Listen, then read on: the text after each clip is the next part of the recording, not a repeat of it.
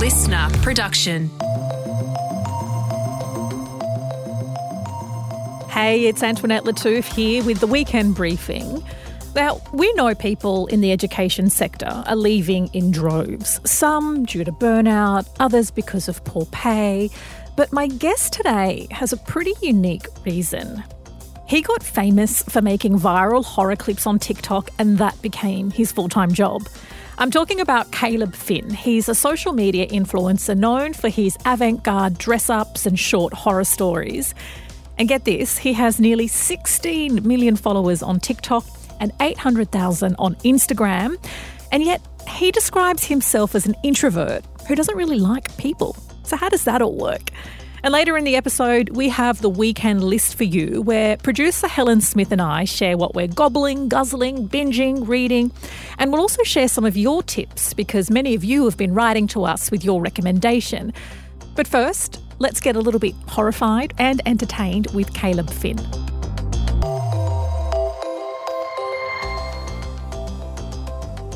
So you went from being an educator for preschool and primary school age children to becoming a TikTok influencer specialising in horror videos. Important question. What's more terrifying and horrifying? 60 children or your content? I'd say it's a very close call.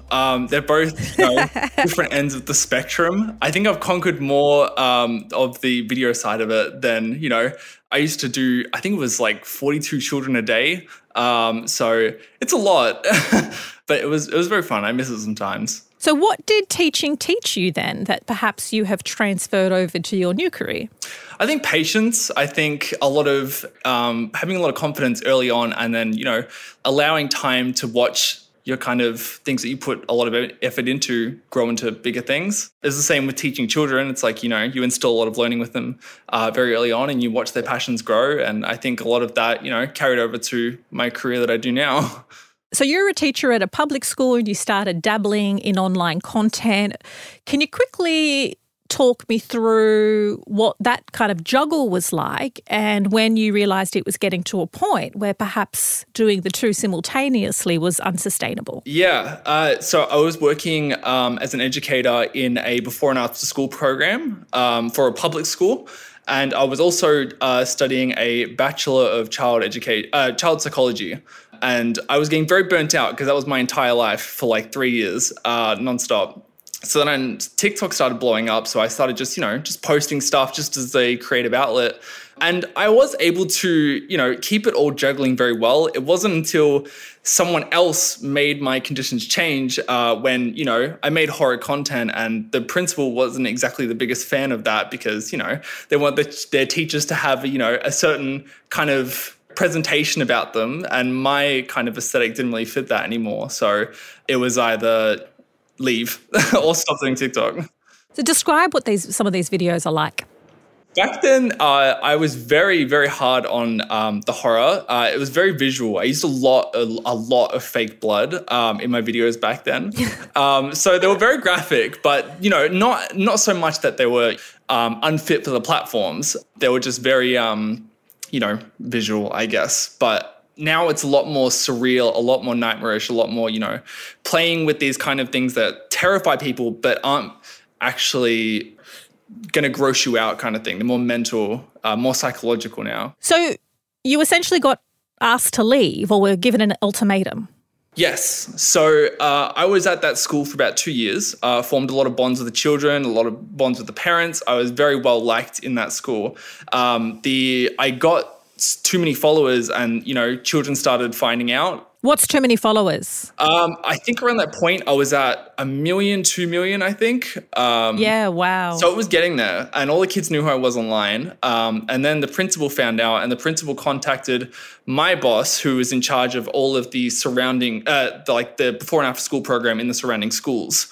And she contacted her and said, hey, we know about the online content, get him out, or we pull the entire program out. So it was a very hard decision for my boss to make, but my boss was absolutely fantastic. She stood by me every step of the way and said, we can put you into a different school immediately. We know, we love you, we trust you, we want to make sure that we're doing right by you. And that was when I said, you know what, thank you for the opportunity, but I'm going to go pursue this online thing and see where it takes me. And I don't regret anything. It was the best decision I ever made.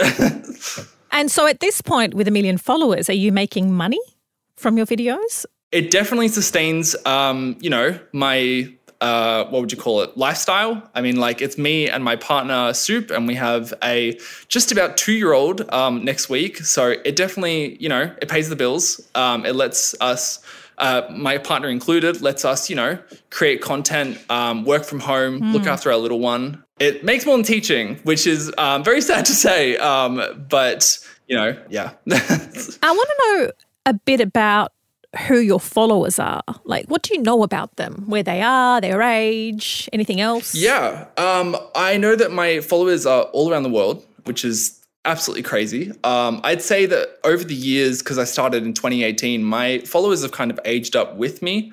When I first blew up in 2019, I'd say the main age bracket was around 14 to 16, I think. And now, a lot of my followers are entering adulthood as I've been, following my course of adulthood as well. And it's been a fantastic experience to, be on that same journey along with my followers. And, we're both experiencing life at the same time, going through the same kind of troubles, ups and downs and everything. And they can relate to me and I can relate to them. So has your 2-year-old featured in any of your horror videos? I don't think horror. I don't think I've put him in any horror videos yet. There might be one passively, but I don't think he's played much of a role in them. I don't know how I'd feel about him later on if you found them. But, he has been in a video here and there. We definitely like to keep his identity very secret. Sure. Me and my partner are very on top of that. We care a lot about his privacy and his safety and all that. What video of yours has had the most views? I want to know what that view count is and also what the content is. So originally, my biggest doing video was the one that blew me up. The original video was a kind of lip sync acting dramatization to a song by Bibi Rexha called I'm Gonna Show You. It has been permanently ingrained in my mind forever because it's all I heard for about a year. And the other creator, Ava, was dressed as Wendy from The Shining. And I dressed in my own costume and I was just banging on a door, like trying to get in to her side of the video. And it was really funny. And people had never seen that kind of take on that kind of the duet style of the video. And it was something brand new for the platform. And I think I was just in the right place at the right time. It completely took over the platform. That was I think it was like 24 million views, 26 million maybe.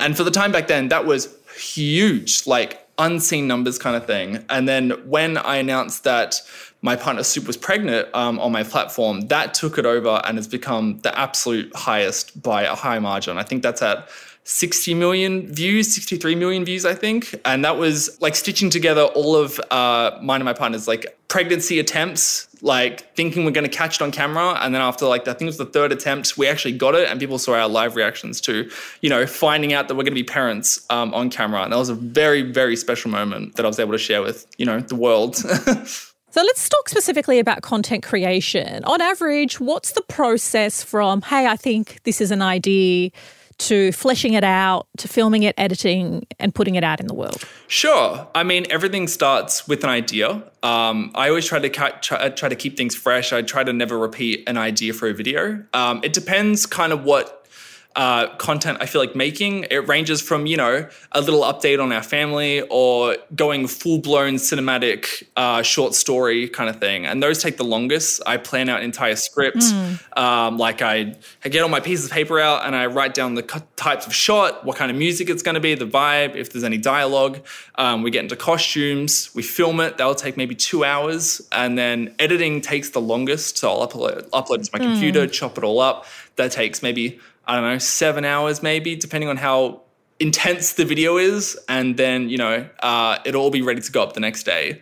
So I like to have videos maybe 2 days in advance. Doesn't always work that way. But it can be quite grueling when you're on a roll and just, high quality video after high quality video. And good idea after good idea. Yes, that is very difficult, by the way, after, yes. What year is this now? The 6th year of doing it, nearly daily content. It can be quite difficult to come up with brand new ideas every single day. and constantly reinventing yourself over the years. And can it be isolating? Because you're essentially, yes, you're connecting with lots of people, but you're not in an office environment. You're not out on the street. You're not with crowds of people. Does it get lonely?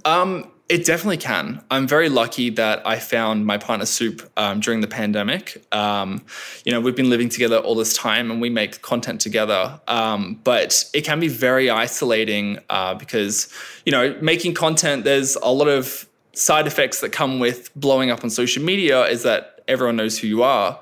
We can't really go outside the house without getting noticed or getting harassed. We've had to move house 3 or 4 times because people have come to our house at 10 p.m. at night asking for photographs and autographs and that kind of thing. So like positive attention, but still harassing. Yeah, it's everyone's been super sweet, and I appreciate how much love that the fans have for everyone. But there can be a few people that overstep that boundary and think, oh my god, I know where he lives. Let's go say hi, and that's a big no-no. Oh wow! Because we have a child that we try to. Keep really safe. Protect is the right word, yeah. So it can be a little bit scary when people find out where you live. So I don't leave the house personally, and I'm an introvert, so it doesn't faze me too much, but, What do you mean you don't leave the house? Not really. You just try and avoid it? Or? I try to avoid it when I can. We get all our groceries delivered. I get everything delivered. Because you'll be harassed? Half and half. More, it's like I'd rather just avoid being, mobbed. It's happened a few times, and it can be quite scary when the crowd gets big enough.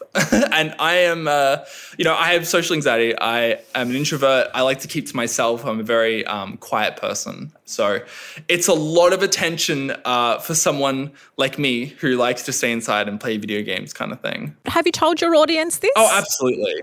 100%. I'm very honest with my audience and I say I love making content for you guys. I love talking to you guys, mostly when it's through a screen, because in person I get very nervous, and I tell them every time I go to creator cons or meet and greets, that kind of thing, I say, I do get nervous. Please be patient with me. I am trying my best because, even after all this time, I still struggle with the whole popular thing. But isn't it interesting that in a way social media, particularly TikTok, has democratized performance in that what you do, by the sounds of it, you probably couldn't do on a stage in front of a large audience, but you can do from your home with enormous success.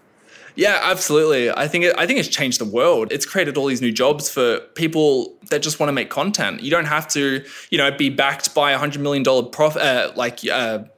whatever, you don't have to have this huge budget, you don't have to have this huge production. Institution. Yeah. You can just be in your bedroom creating whatever you want, and someone is going to find it interesting. Someone is going to want to watch it. And I think it's amazing that, anyone has a voice, anyone has a platform to tell whatever story they want to tell. And without that opportunity, I wouldn't be where I am now. I'm so happy. I'm so glad that I got to tell the story that I want to. And it's been an amazing experience. Do you get offers of sponsorship and product endorsements? Like, Caleb, your teeth look like they could do with some whitening.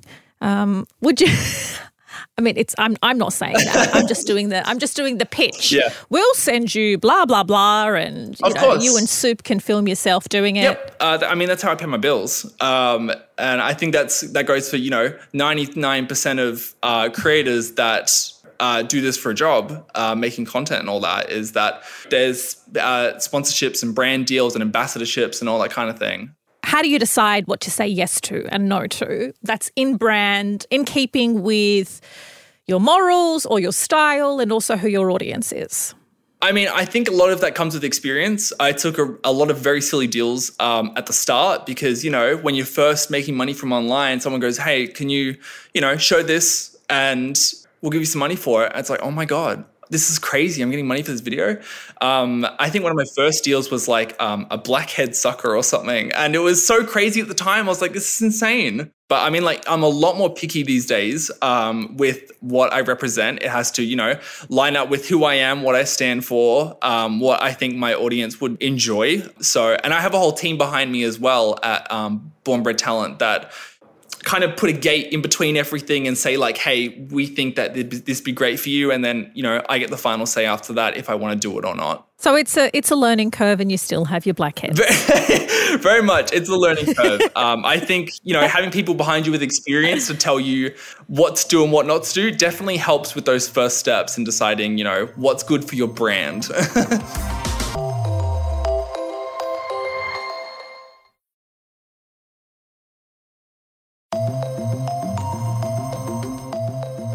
I don't know if you have an iPhone, but at the end of my week, I always get a weekly screen report. It tells me how many hours. Yeah. I am dying to know what your screen time is. Or perhaps it's divided between multiple screens, so it doesn't give us a full picture.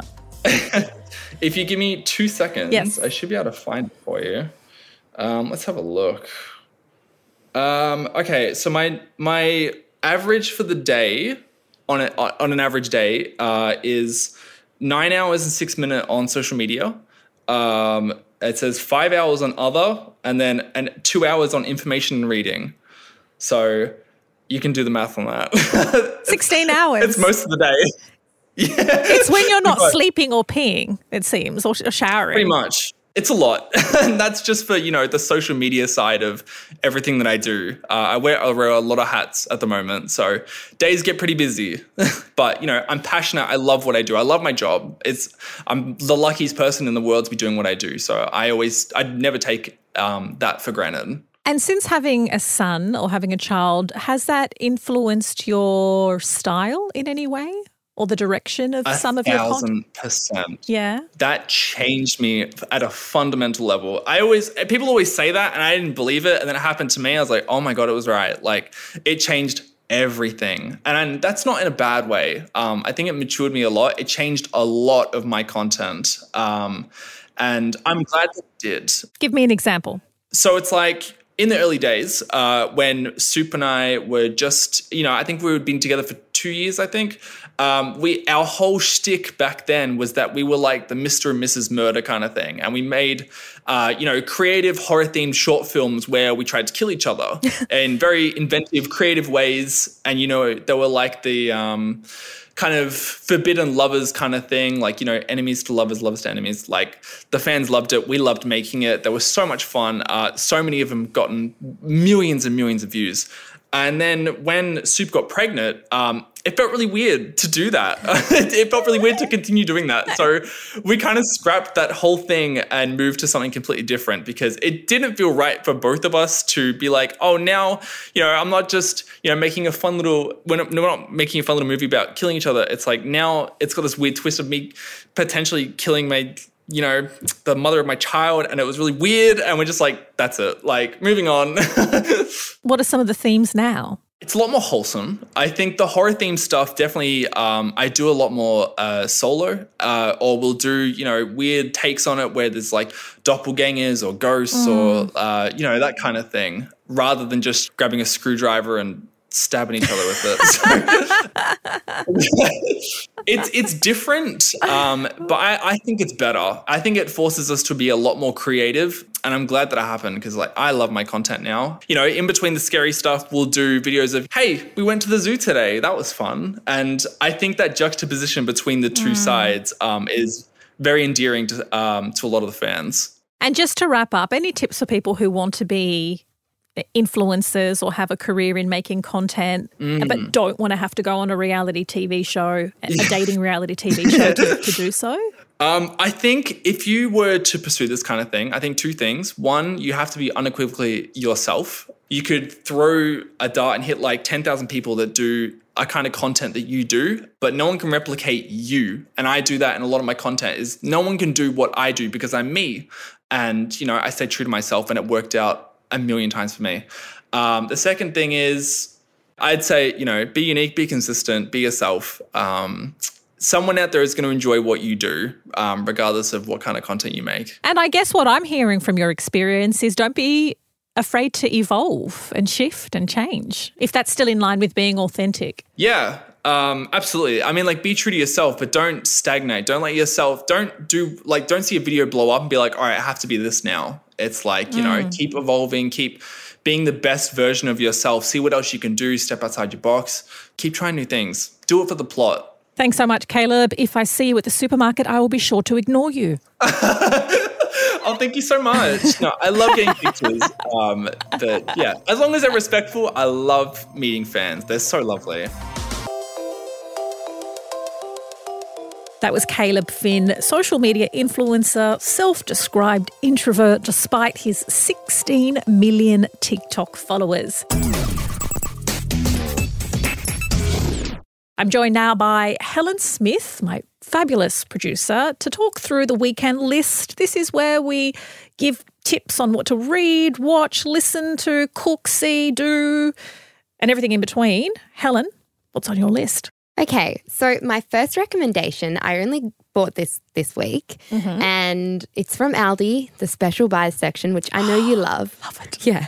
I was influenced. I was literally walking down and I saw this section in the middle and I was like, oh, this is Antoinette. Yeah. This is Antoinette's home. This is the field. I will literally crash tackle a granny out of the way to get me a special buy. And oh God, they're good. It's hard not to buy so many, but I did grab it and then put it back, but I was like, no, I need this. It's good because it's making me drink more water. Okay. It's one of those, those bright pink sippy cups that you have on your desk with a straw, and it's great.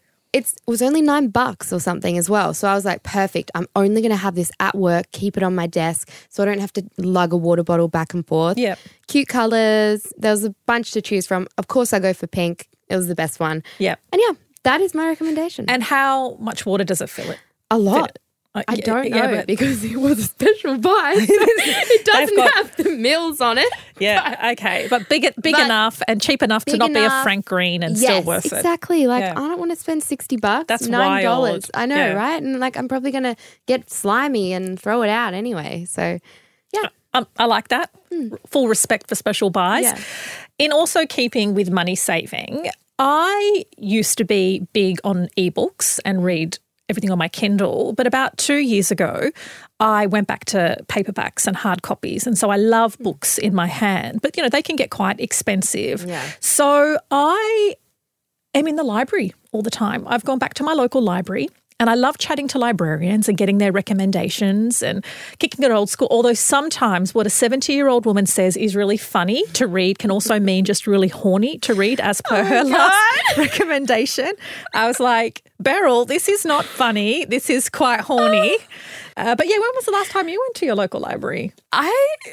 You just don't? I can't remember. Yeah. I don't even think, the last library I probably went to was a uni library. Right. Yeah, so I had a big gap and I've gone back and I really enjoy being in the library and getting some recommendations which sometimes fit the brief, other times do not. And, it gets the book in your hand and it helps save money. My other recommendation this week is Wicked, which is the musical, which is currently showing in Sydney, and next up is Melbourne. And you might be thinking, musicals can be quite expensive, but here's how I did the maths. Buying 2 books is the same as buying an entry-level kind of ticket. So it's $79 to get, anywhere between $79 and $240 for tickets. And yes, it's that global theatrical juggernaut. So good. It's so good. Yeah. And I really, really love it. It's really quite funny. The sets, the costumes, it's exquisite. And I really love that the story centres strong female leads, and it's a story that celebrates the durability of these friendships between Glenda and Elphaba. I also love their names. Yeah. My only question about musicals is how come even when they're in Australia, they all have American accents, or they put on American accents? This is true. I've never thought about this. I get it. The last musical I saw was Hamilton, and I was like, I get it because it's very much about American history and American leaders. But why does the prequel to The Wizard of Oz need to have an American accent? Do you know what, though? I think I would hate it if they had Australian accents. I don't know what it is, but there's something when I hear an Australian accent, I'm like, oh, God, it's us. I don't know. God, not us. Again. I don't know. Maybe that's it. But yeah, this is a good point.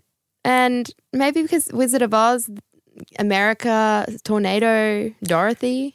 I don't know. I just don't know how realistic it needs to be because somebody loses their heart and becomes a tin man, and somebody is a green witch. Yes, and they fly. Yeah, this is true. And the monkeys. Yeah. you know? Yeah, true. So I'm just like, that's a big question mark. No, something that they should think about, I think. Mm-hmm. Make more Aussie accents. Like, I am not a theatre critic, but if I was to be one, this is the only thing I'm like, my critique is the strange accents. Yeah. But if you have a thought about musicals or why there's an American accent. Or if you know why. Yeah, I want to know. I want to know why. But our listeners have gotten in touch with their recommendations, Helen. Yes. So we put out a call this week and we wanted to hear from you guys, like what the listeners recommend, what they're doing at the moment. And I love some of these. One of them was Boy Swallows Water, which I know you recommended. So good. I still have not started. He doesn't swallow water. He swallows the universe. Sugar. Yeah, he swallows the universe, I keep writing swallows water. I mean, there's a lot of water in the universe, but he swallows the universe. Oh gosh, yes, that's the one. Yeah. Anyway, universe. Mm-hmm. Another one I really liked was mango mint quinoa salad. Nice. Sounds fancy and delish. Very summerish. Chicken crimpies. Do you remember those? They're the shapes, right? Yeah. Yeah. That's old school. Beryl at the library would like those. Yeah. The Bear, the TV show. Yeah, I've seen that. It's fantastic. I started it and then stopped. You didn't like it? I don't know. I did think everybody looked like they needed a shower. Yeah. Everybody just was a bit like greasy. Yeah, I think I need to try again. Okay. Another one that I really love is baklava cheesecake. Never heard of it. Yum. Okay. I've had the baklava ice cream. Can recommend. Okay, very good. And the last one is Reacher Season 2 on Netflix. Don't know it. I don't know it. Happy to check it out. But I do want to hear your book recommendations because I am going to the library. I don't want a horny read, so I'm not going to take Beryl's recommendation. So if there is some funny fiction that isn't erotica fiction, please get in touch and send through your recommendations. But that is it for this week. Thank you so much for being with us and tuning in. It's always a pleasure. If you want more of the Weekend Briefing, you can find us on the Listener app. You can download the Listener app in the App Store and you can follow us there. Otherwise, you can follow or subscribe wherever you get your podcasts from. And why not give us a rating and a review for this fabulous interview with Caleb Finn? And you can review and rate every episode. Catch you next week.